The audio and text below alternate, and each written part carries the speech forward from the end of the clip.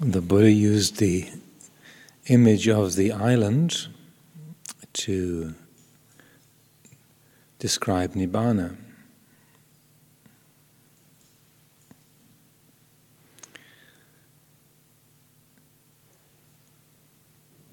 In the Sutta Nipata, in Kappa's questions, the Buddha says there is an island that you cannot go beyond, which provides safety, security in the torrent of suffering and difficulty. There is an island, a safe place. But mysteriously, it's an island that you can't go beyond. Normally we would think of an island as surrounded by water.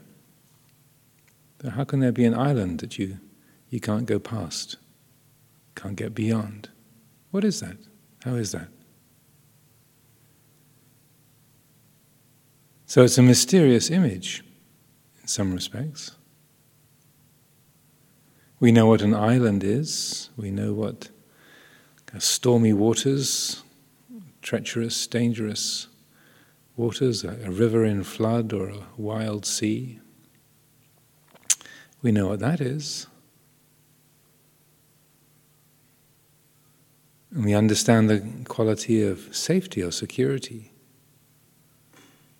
The island being a firm, reliable place, a place of safety amidst the storms and currents, floods, the raging waters.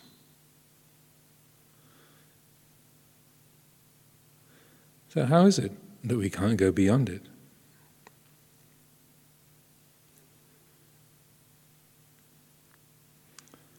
And when we reflect upon this image, this symbol that the Buddha gave,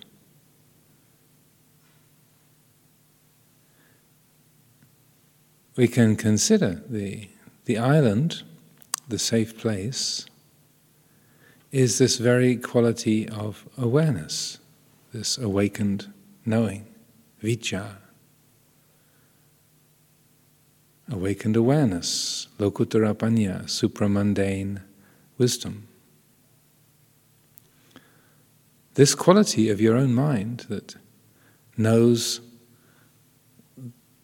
the sound of this voice, the meaning of the words, the array of perceptions, moods, thoughts, feelings, they are known by this quality of awareness of your heart, this mind.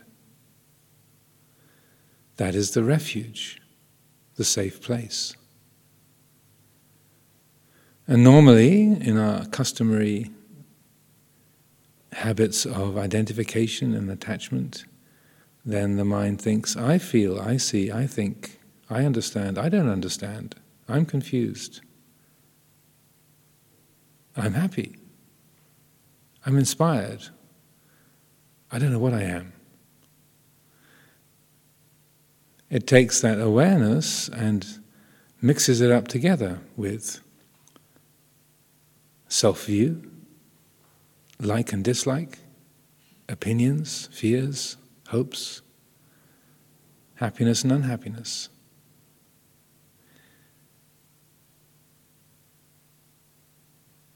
To use Luang Por Chah's image of the oil and water together in the bottle, the oil and the water are together in the bottle, but we shake them up with self-view, with Silapata Paramasa, attachment to conventions, rules, observances, agreements. Vicikicca, doubt. The other fetters. Keep shaking the bottle up so it seems that the oil and the water are one liquid, that the knowing quality and the known are the same.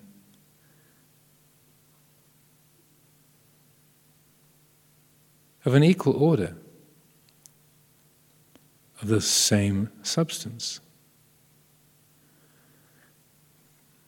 But when we put the bottle down, then the water and the oil naturally separate. They are immiscible. They can't be mixed, really. It's only the agitation of attachment and confusion, love and hate, identity, the mind attached to the realm of birth and death, the bhava chakra, the wheel of becoming.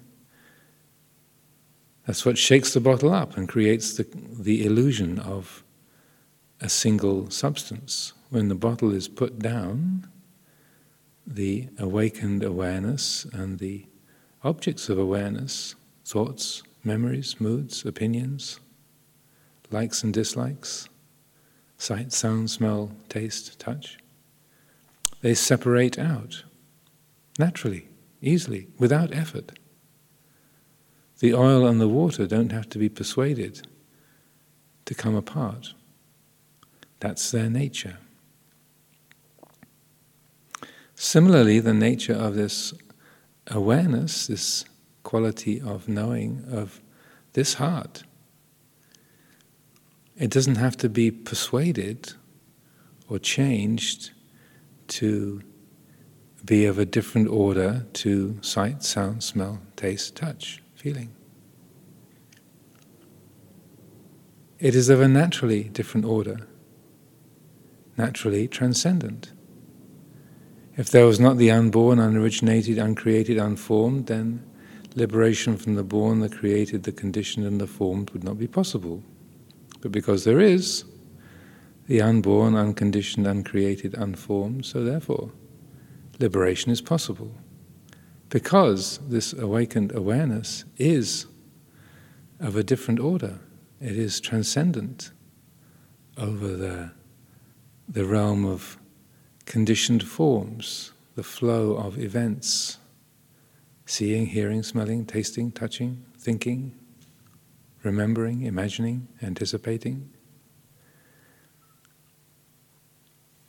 Because it's naturally, intrinsically transcendent over that. If we put the bottle down, they separate out.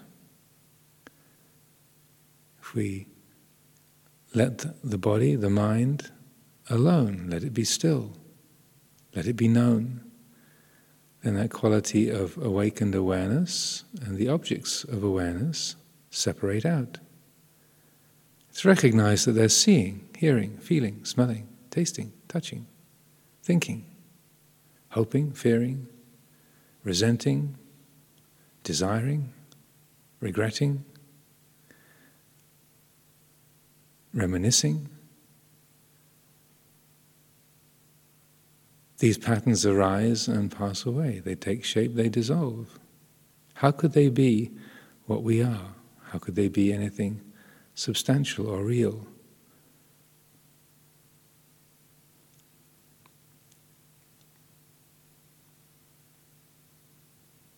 They're conditioned,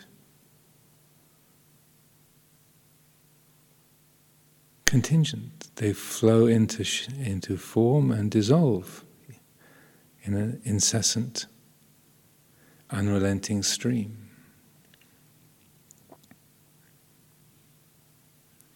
So the island is this very awareness.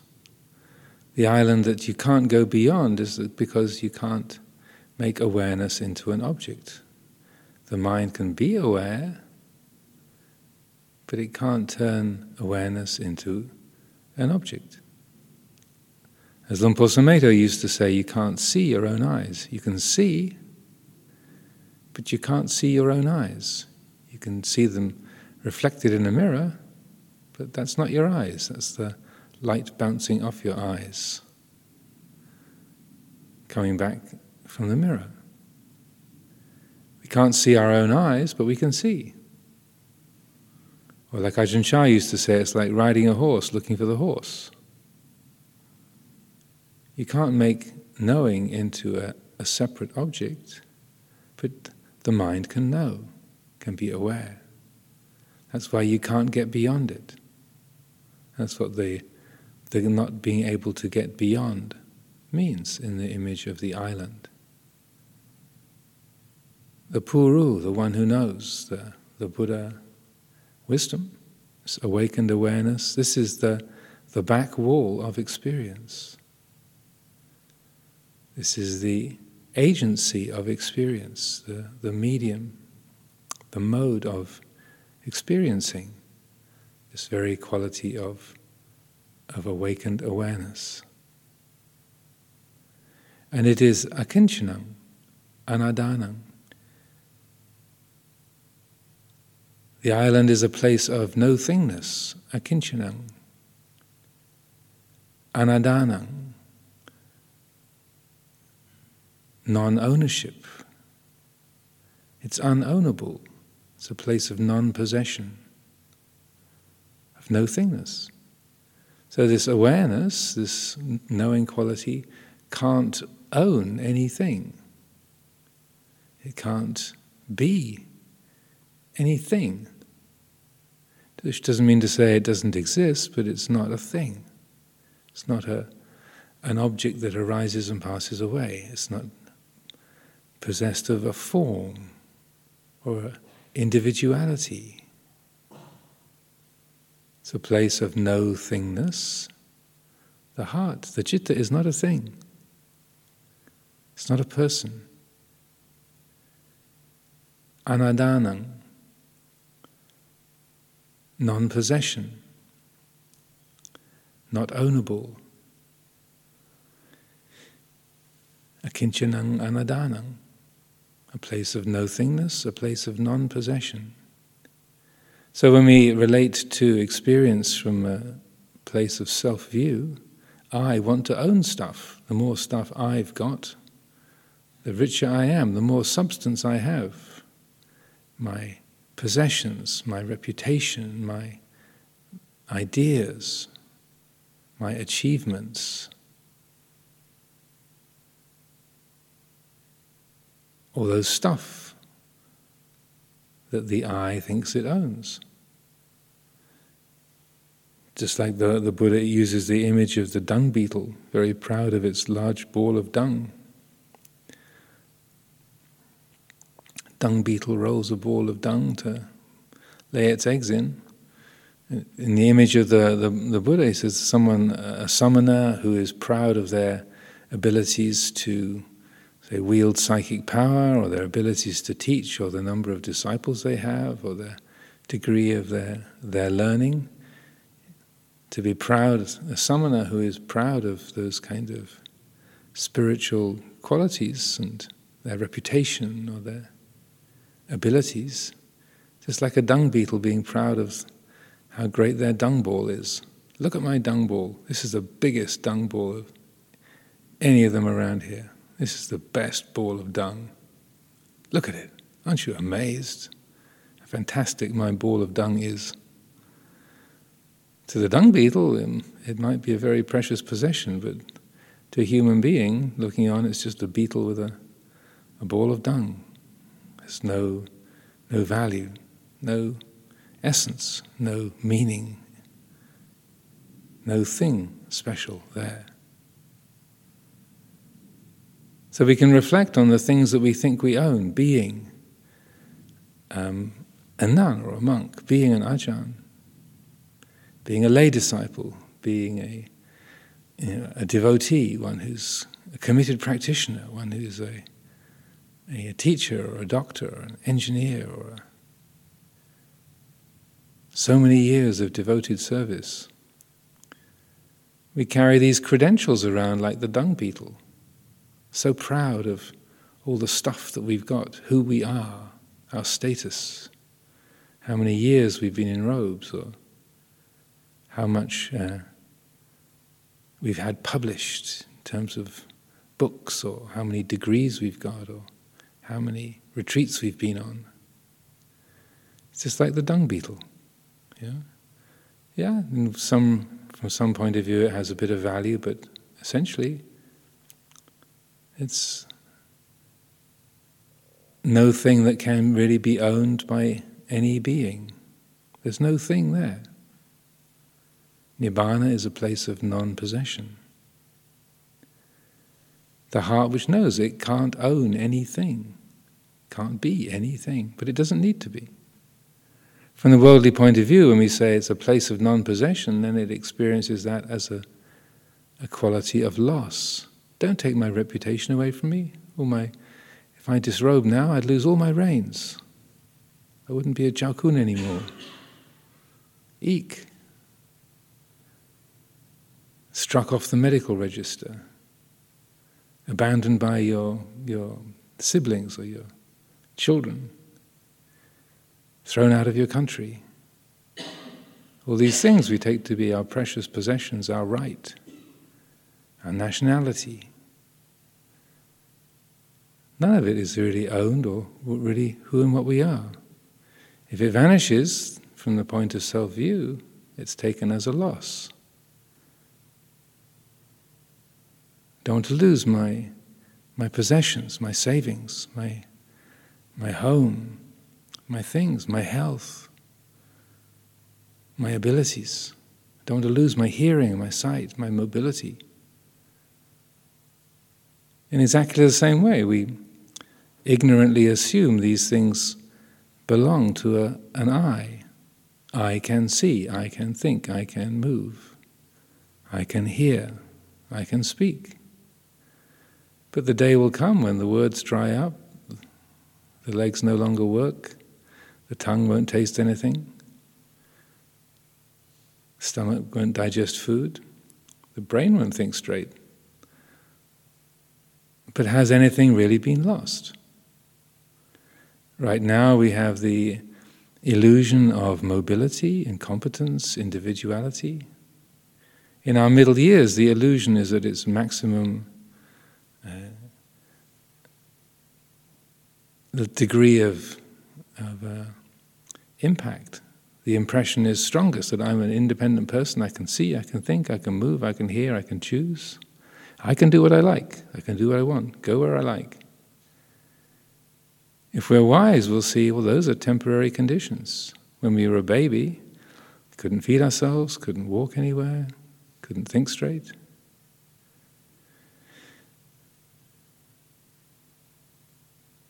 If we're wise, we'll see these things come and go.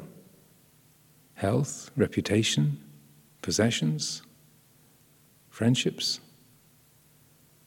These are all unstable, uncertain, not genuine possessions. They're not who and what we are. They're going. Everything is leaving. Everything is leaving. But that which is reliable is not a thing. The Dhamma is not a thing. This heart is not a thing. Nibbana is a place of no-thingness, a place of non-possession. So from the point of view of self-view, when we talk about non-possession or our faculties disappearing, it feels like a loss. Our reputation, our friendships.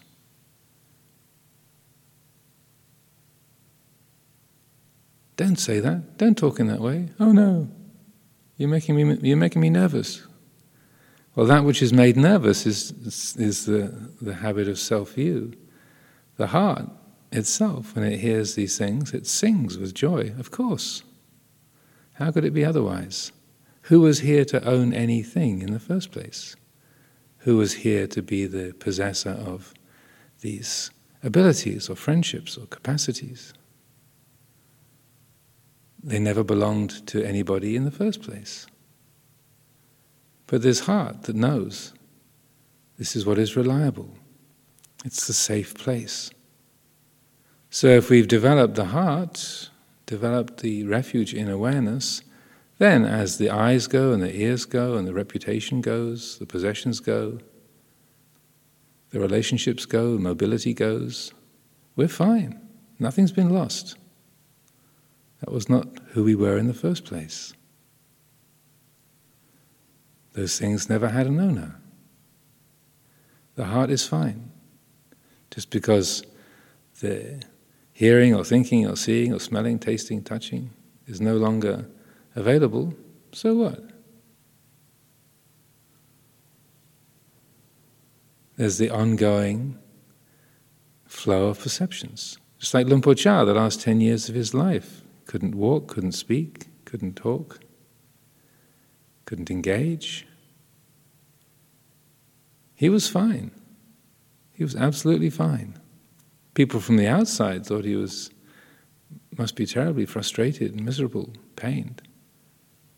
But by all accounts, he was absolutely fine. When I went to see him in that time, this sort of wave of, oh, poor Luang Por, stuck in his wheelchair, can't speak, can't move. This very strong intuition of, do not weep for me, weep for yourself. You're the one who's in trouble, not me. I'm fine.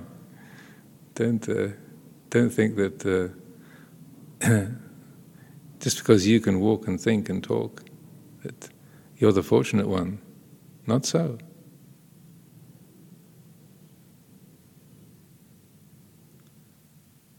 Therefore, we use the practice to cultivate this taking refuge, being that island itself, being that awakened awareness that knows gain and loss, pleasure and pain, success and failure, happiness and unhappiness. That knows them for what they are. To not take refuge in the feeling of possession, of being something, or having some qualities. These are not reliable refuges.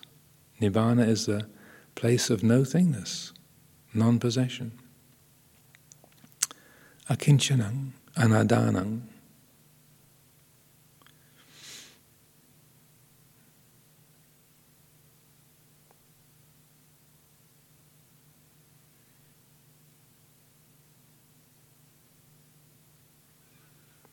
In those clear moments,